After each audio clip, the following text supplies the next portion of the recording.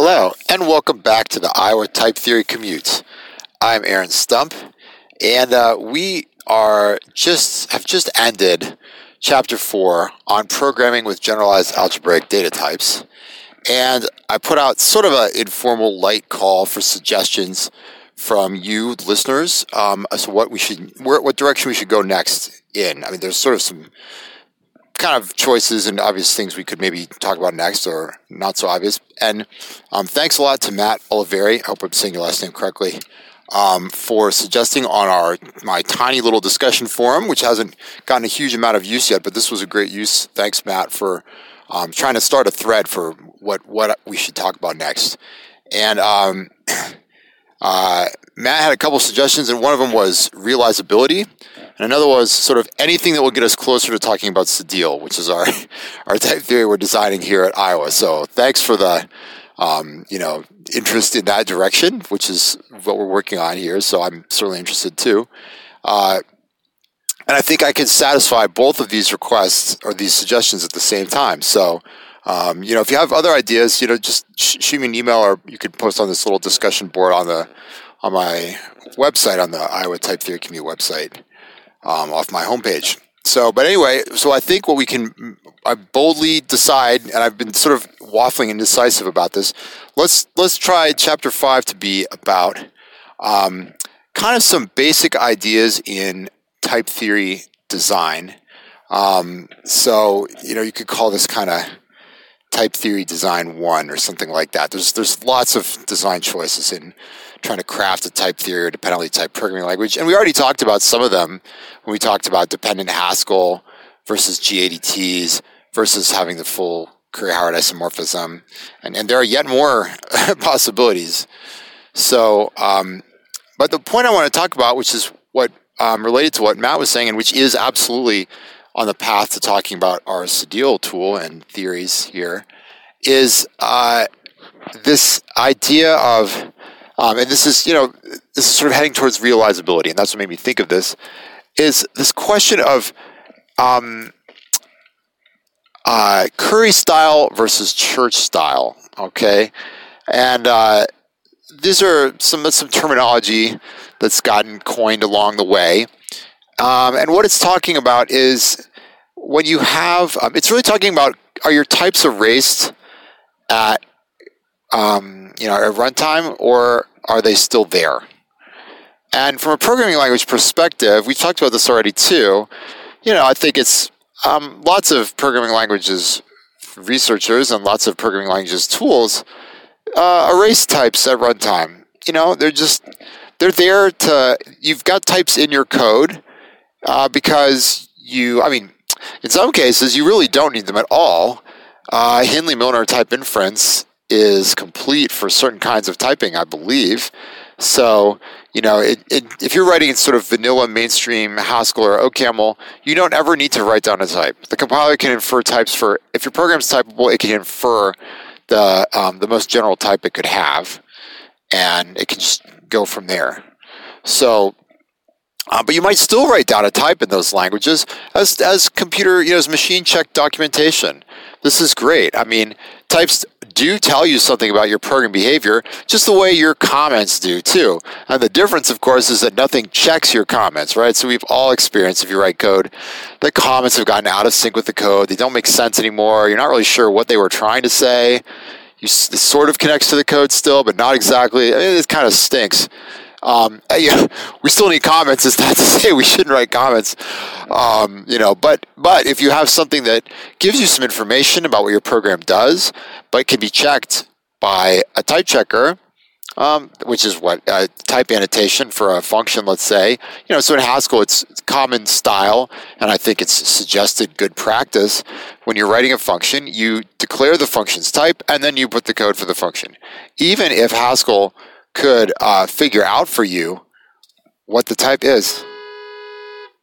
Sorry, we have really kooky traffic situation here, which is rare for Iowa. Normally, we drive really nice here, but a bunch of people started turning left when they shouldn't have.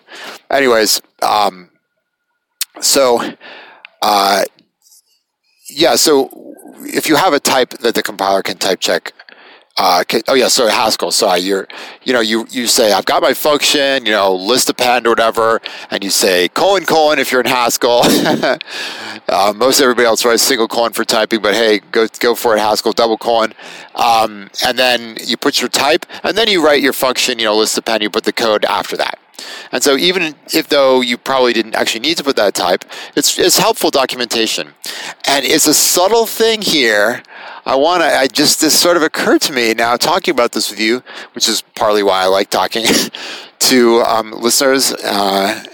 Even if the listener pool went to 0, I probably would still do this because it's helpful.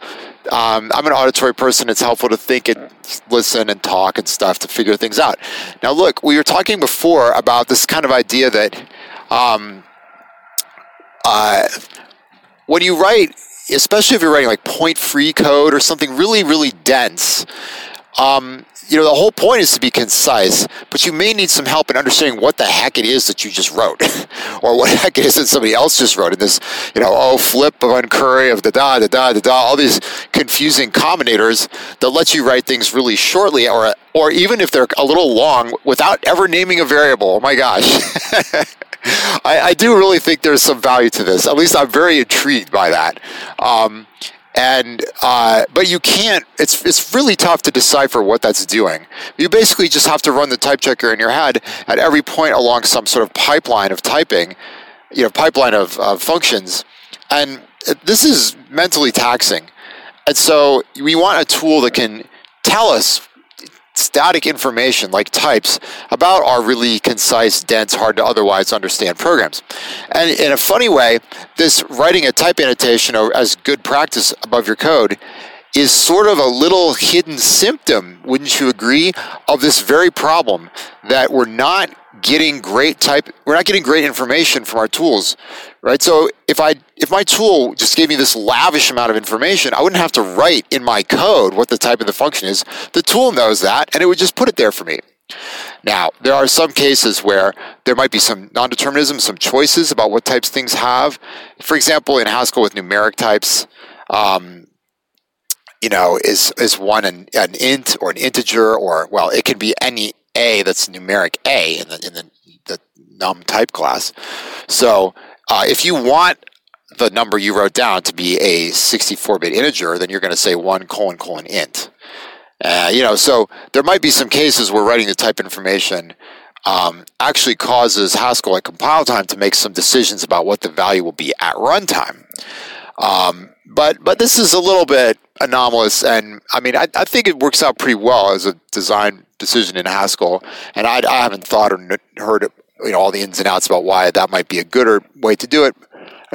But you could maybe criticize this about it'd be nice if the types really didn't have any runtime import. The types are still erased. They're just telling the compiler, I want to use this value at runtime.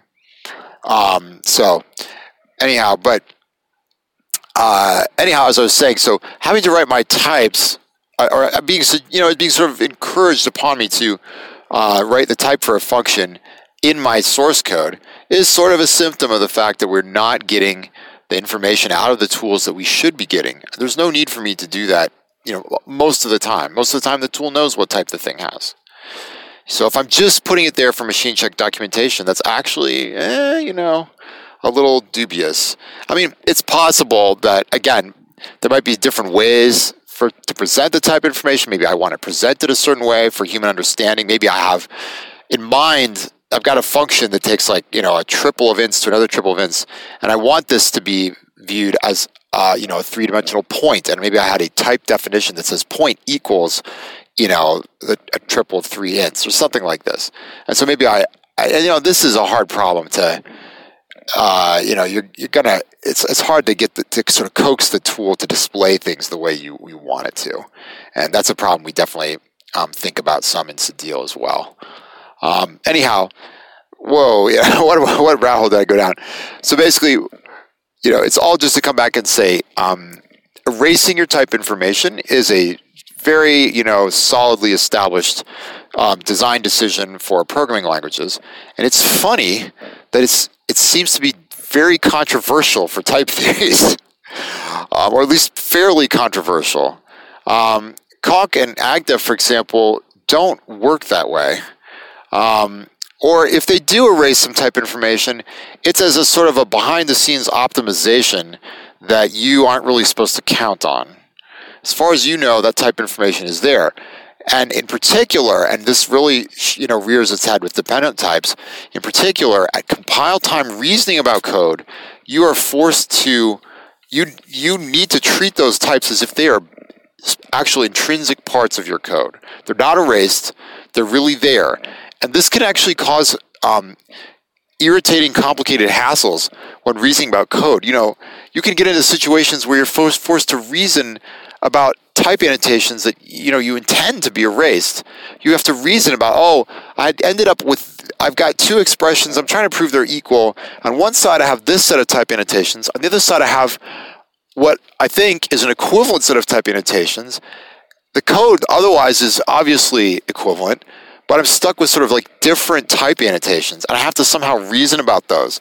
Yuck, that's like totally not what I want to do. The type annotations are there to help the tool type check your code, and they're not supposed to, in my opinion, be present at runtime or at compile time reasoning, because at compile time, you're reasoning about the runtime behavior of your code. You're proving theorems about, calling this function with these arguments is the same as calling this other function with those arguments. You're reasoning about the runtime behavior of your code, and so you really shouldn't. I feel pretty strongly about this. Have to have those type annotations there, and so I remember reading a paper, and I don't want to say who I think I remember it was because I don't want to get it wrong and be arguing with somebody about who didn't say something that I think they're saying. But I remember reading a paper that's somewhere early in the paper said something like, typing comes first. This was a strong, push that intrinsic typing, these types are really part of the terms. They're inherent. I couldn't disagree more. I think typing comes second. Typing is very important. I am a working type theorist. This is the Iowa Type Theory Commute. I believe strongly in types, but I believe even more strongly in computation. So to me, computation comes first and types come second. And I will explain to you a little more what I mean about this point that's got me in complete passionate overdrive here the next time I speak with you. Thank you very much for listening.